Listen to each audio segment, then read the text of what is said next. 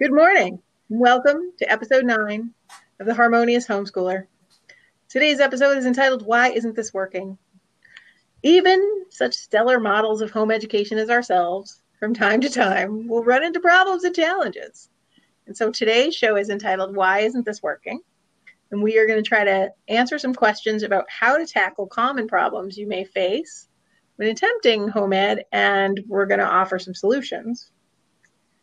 But before we talk about these pitfalls, I did want to point out very, very specifically that overall, unless that we say that we are not talking about what is being called distance learning for school districts that are responding to COVID. This isn't something that any of us have any experience with. And I think we're all sort of hoping that schools come up with something better, particularly for very young children, than a model that requires so much time in front of screens. So just bear that in mind, that I think a lot of the things that we're talking about really require you to actually be homeschooling and not necessarily doing school at home, which is a distinction we make.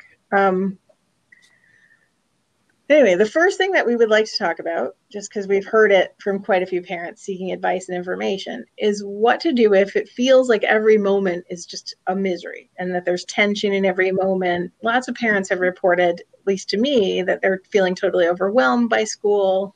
Their kids are going to war with them. They have no interest in the structure or the work of what the students are supposed to be completing.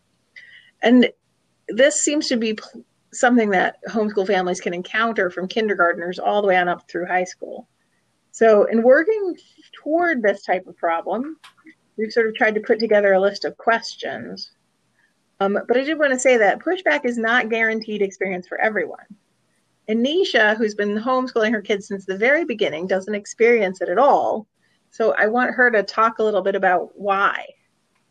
Yes, I don't have any pushback with my children whatsoever. Right from the get-go, I strongly believed in mutual respect. So from the beginning, I've honored my children's wishes and their learning temperament that we've discussed about earlier. I have a set, quote unquote, plan, which is not a schedule, but just an outline of what we need to accomplish. It's loosely planned by the girls and I based on the curriculum we're using and what they want to do with each subject. And we kind of set it up in 12 weeks at a time. Then, like I think I've mentioned before, we pretty much go with the flow. So I don't demand my girls to sit down and have to complete certain subjects at certain times. They know my wishes, which is 15 minutes minimum of math a day. I prefer, because I'm not a morning person, that they not practice their musical instruments at 6 o'clock in the morning. It just makes for an angry mommy. Just like I respect their wishes, when I ask them what they want to accomplish for the day, my youngest says, I'm going to tackle Latin first, and then I'm going to do my math. I'm just not feeling science today.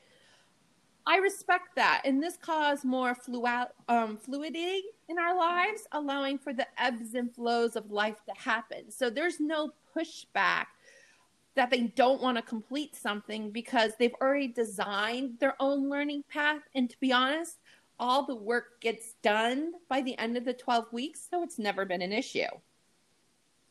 So I think, yeah, that's incredible. It's really interesting because it's this idea that, the structure of mutual engagement has been created from the very beginning. But I think a lot of us who have children who may have been in school or who don't have such a positive experience with learning have these pushback issues. So we want to talk a little bit about that. And the first thing I would say is that you may want to take a look very closely at is what your children are being assigned to do developmentally appropriate for them. And if your kids are fighting you every step of the way, you may be expecting too much based on your child's developmental age and their capabilities. And that kind of across the board pushback, I don't want to do school, I'm not interested, this is boring, this is stupid, is, in my opinion, pretty much the number one indicator that a child is not really ready for whatever it is that they're supposed to be doing. But the wonderful thing is that as a homeschooling family, you and your child get to figure this out on a very individualized basis. You have the luxury of sort of saying, okay, like we're not going to study that this week. We're going to study something different. What do you guys think about this? I completely agree with you there. And the developmental appropriateness conversation is one that I have with people seemingly continually. It's probably the number one asked question from homeschoolers all the way through the families that are experiencing this distance learning, which is taking place now as a result of coronavirus. And again, I do want to point out, I know it was mentioned before, but this question of developmental appropriateness really is very applicable to this type of screen-based distance learning that's unfortunately having to take place right now. So we don't have an answer for that because there are requirements that have to be met. You know, you're not official homeschoolers at that point. You really still are at the mercy of the schools that you're enrolled with. So you do have to meet their requirements. Just know that, you know, our hearts kind of go out to you in that situation because there isn't really any good advice that we can give you there. But for families who are officially legally homeschooling and do have the flexibility and the freedom to make those changes, to recognize that that pushback that you're seeing is very, very likely the number one indicator that your child just isn't ready for whatever you want them to be doing. So keeping that in mind and being flexible and willing to make changes is critically important. So we'll talk a little bit about some examples of how to put this idea into work. And one of my favorite things when my kiddos were little was what's often called natural math. So instead of putting the focus on drilling numbers or doing worksheets for second and third graders, geometry really comes into it, where playing with blocks, using tangrams, working on other mathematical projects, like can you build this bridge? Things like that are going to create the basis for mathematical understanding, and your children will be learning, but it isn't something that, well, it is something that is developmentally appropriate, where sitting down is often not particularly developmentally appropriate. Nisha, I want you to talk about oral reading because you always have like cool things to say about this. Jump in. Yes. Oral reading, I find, is a big misstep that I'm passionate about, that a lot of new homeschooling parents miss when designing and looking at curriculum choices. A lot of parents come to me looking for reading lists and proclaiming that their reading material is too easy for the child, that they read at a much higher independent level, and this is where they want to make their focus. Morgan constantly mentions asynchronized development. And this is a perfect example of it because there's so many studies, like the one published in Frontier Psychology Journal in like 2015, that shows that children in general, most of them do read silently grades above their reading level. However, they cannot read orally the same books because they actually comprehend way below grade level. Taking inappropriate meanings and contexts within the literature due to errors in syntax, from enunciation, from dictations, and speech. The joke in our house is always regarding the Oxford comma. There's a funny one with strippers, JFK, and Stalin, and depending on where the commas lie depends on who's actually the stripper. Easy Googling. I like let's eat grandma and yes. Let's eat grandma. Yeah, that's the one that comes to mind when I hear it. But this is seen as a clear struggle when answering questions and being able to actually talk in depth about a subject. And a lot of pushback that a lot of new homeschooling parents are seeing is because the child truly doesn't understand what they're reading. Just because they can read it doesn't mean they should read it, is my kind of motto in life. And this can be easily ramified by having your child constantly oral reading books and recipes throughout the day to you, and making the corrections on sentence structure and enunciation and speech take place naturally throughout the day.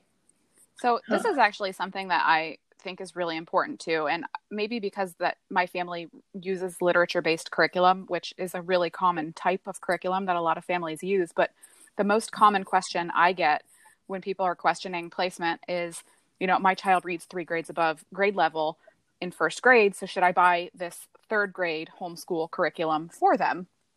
And my answer every single time is absolutely not, because being able, like you said, Nisha, to sit down and read a book to yourself is not the same thing as being able to read that book out loud, understand really truthfully what is being conveyed in that message, and like you said, it being appropriate to their overall development. And the example that I use is, with my own child in 2nd grade was reading at an 8th grade level. Well, an 8th grade level book is To Kill a Mockingbird, but I'm most definitely not going to give my 7-year-old To Kill a Mockingbird and expect him to take away the same message from that book that a 13-year-old would take away.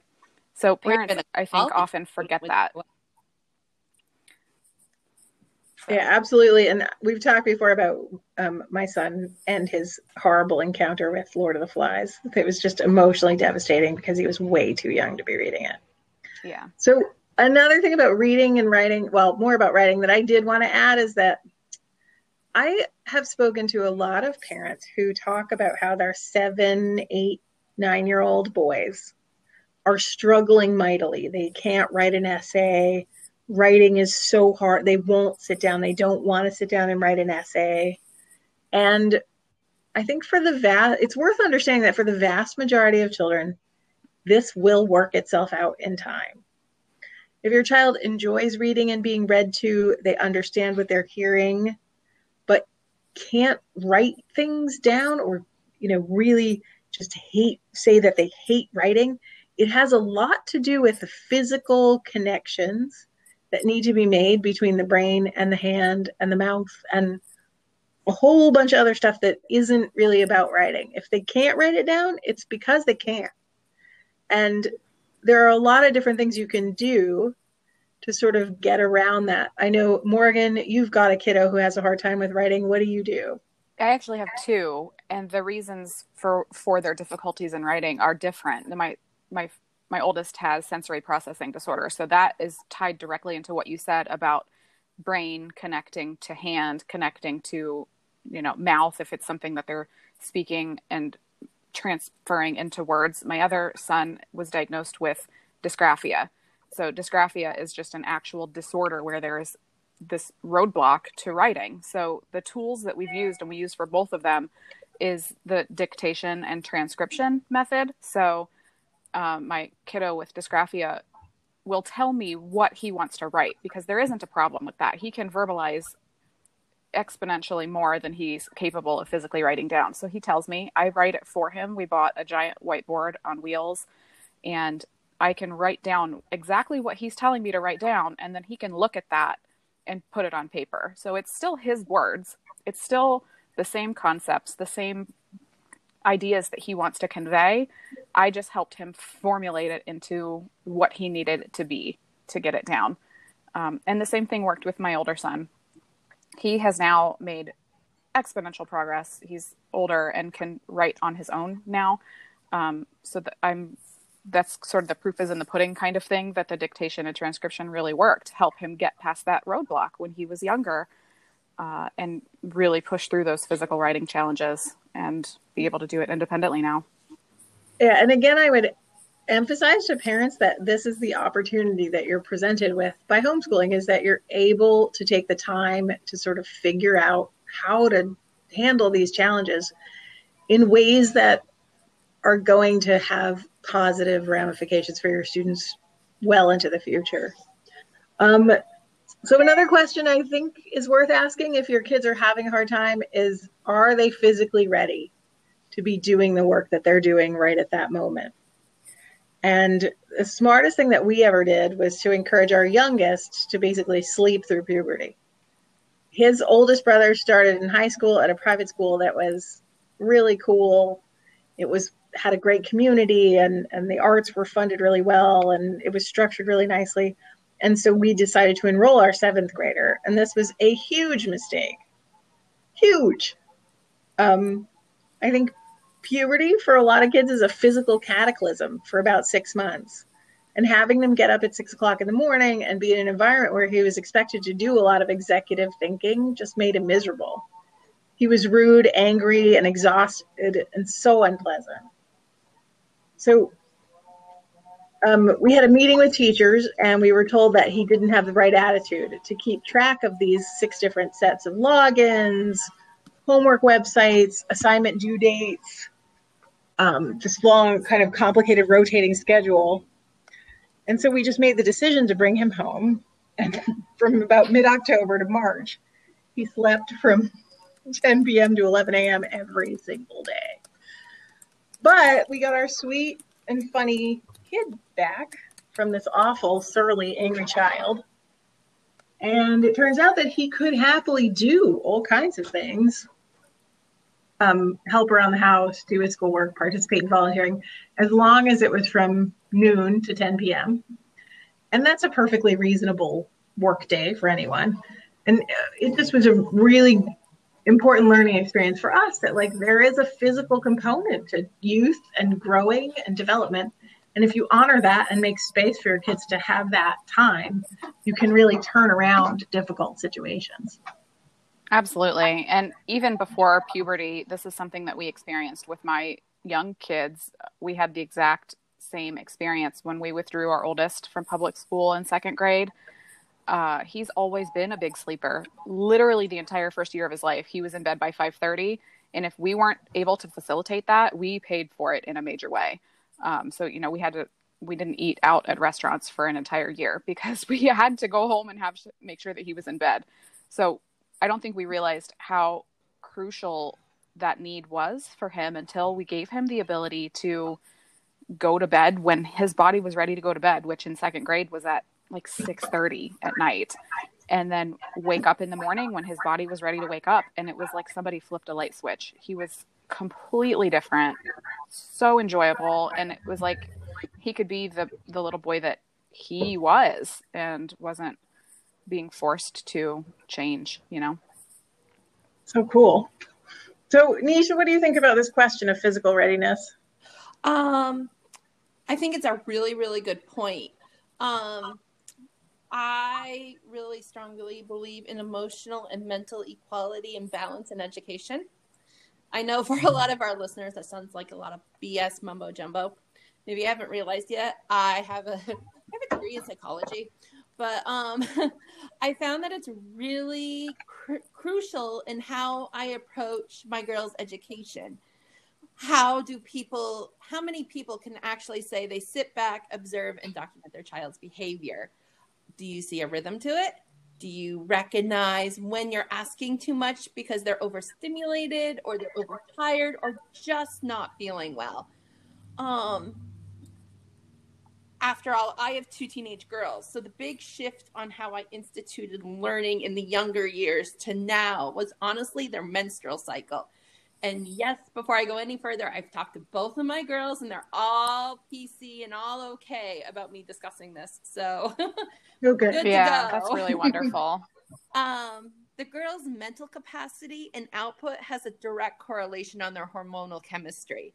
For my oldest, right before the first 4 or 5 days of her cycle, her math, and honestly, 5 days into her cycle, her math and science bites.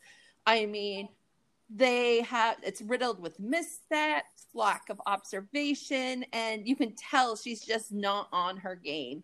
She gets super annoyed with this and discouraged with herself, and it's honestly really heartbreaking to see because I don't think she should be.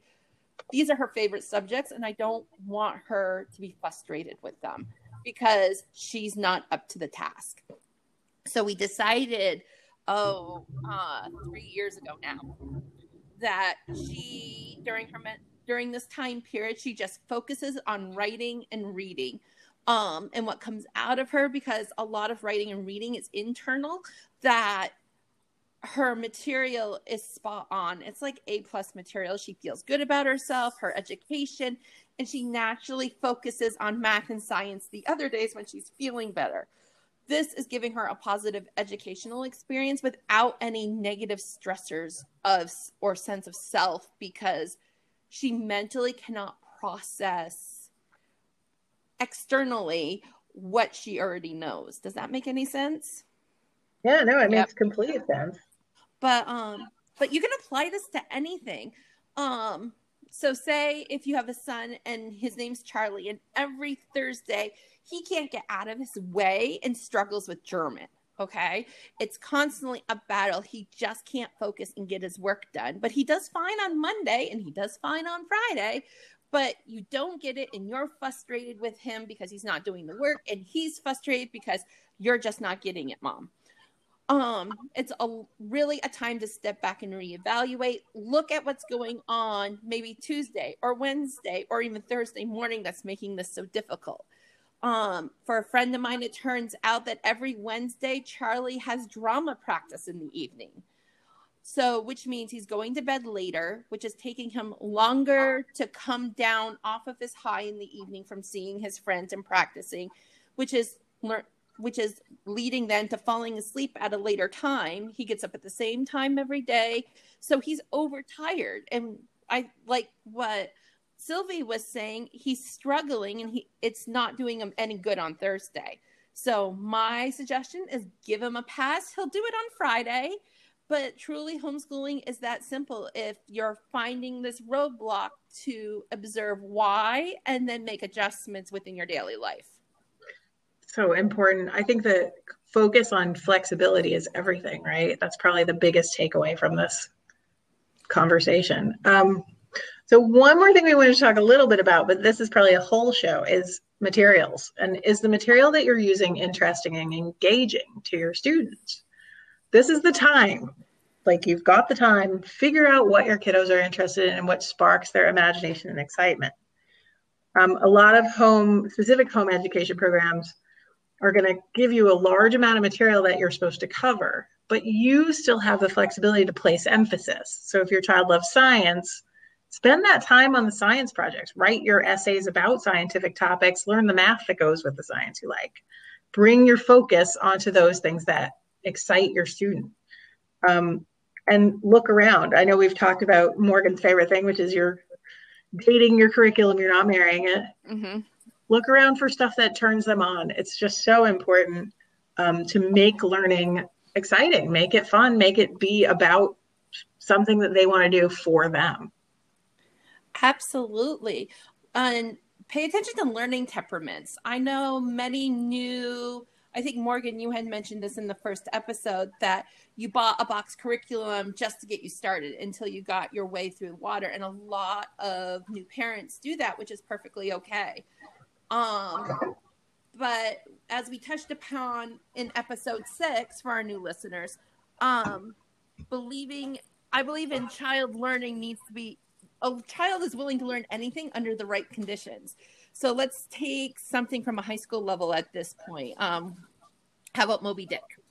So a literary child will love reading this book. They'll snuggle up in a corner, and then during the day, they'll talk to you about the psychological turmoil of Ahab's psyche called monomania. And this will affect them deeply with regards to his focus on a singular objective with this elusive whale, and he's willing to risk everything for it. They're going to be totally engrossed and really attached to the book. Auditory learners won't be able to read the book, but they can listen and then discuss the subject with you after the fact. However, for hands-on learners, like what Sylvie is talking about, they're not going to sit down and discuss the psychological turmoil of Ahab, because let's be honest, they're not going to be interested. And you should expect your child at this point to procrastinate for answers. So instead, to keep them engaged in what they're learning and to get through the Moby Dick, you are going to throw them into the year 1851. So what I suggest is taking them to old whaling ports, to museums, teach them how to make whale oil, learn to throw a harpoon, learning the economic and monetary values of whaling.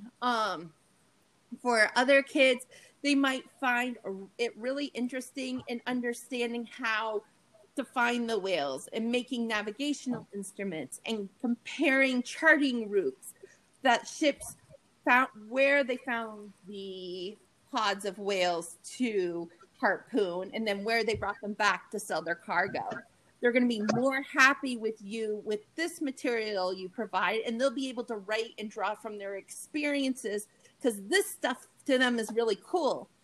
Whereas if you go back to the literary child, they're going to find these projects and these adventures kind of tedious, uneventful, boring, and you'll lose their interest within maybe 5 or 10 minutes of showing up. I can testify because what do you want to know about whaling? We've done all the whaling things. But we haven't actually rendered whale blubber, but it did come up. That's too funny.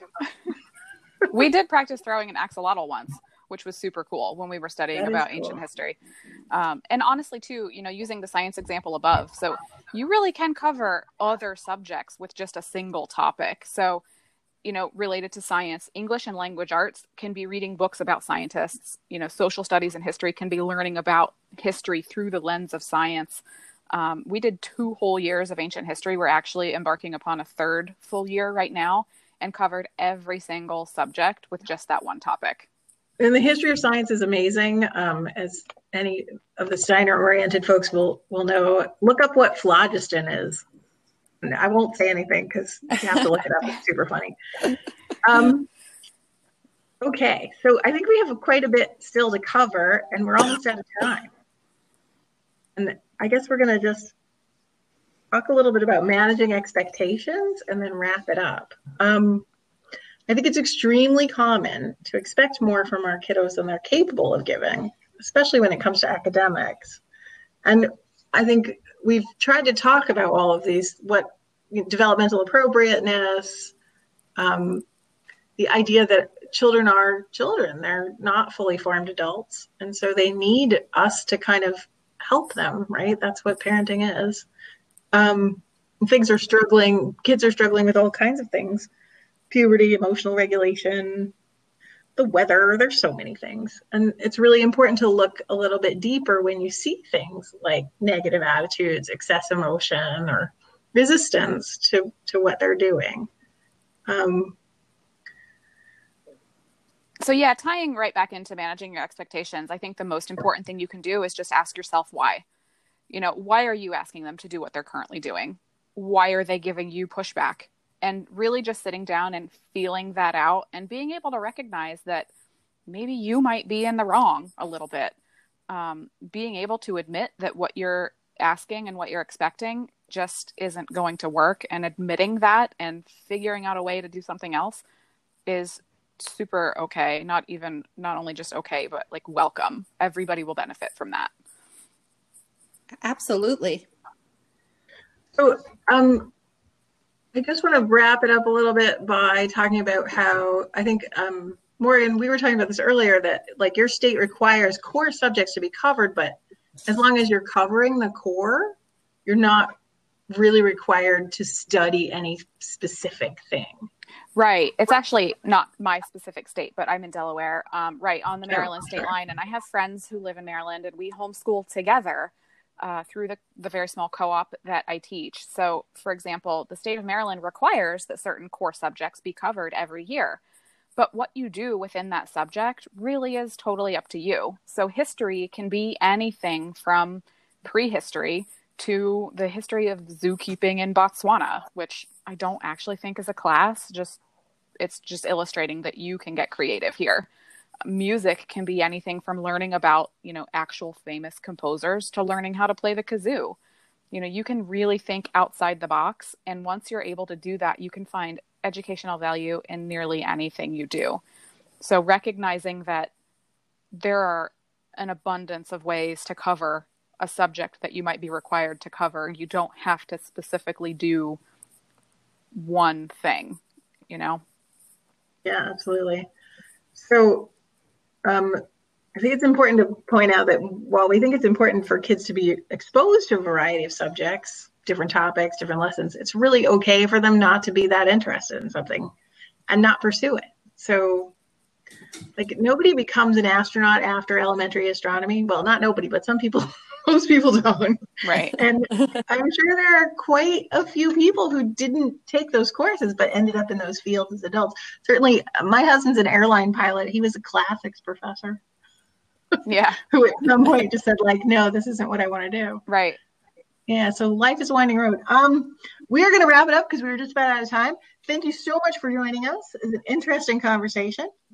If you have questions or you disagree with us or you agree, please let us know on our Facebook page at The Harmonious Homeschooler. And we'll talk to you soon. Thank you so much. Have a good day. Bye.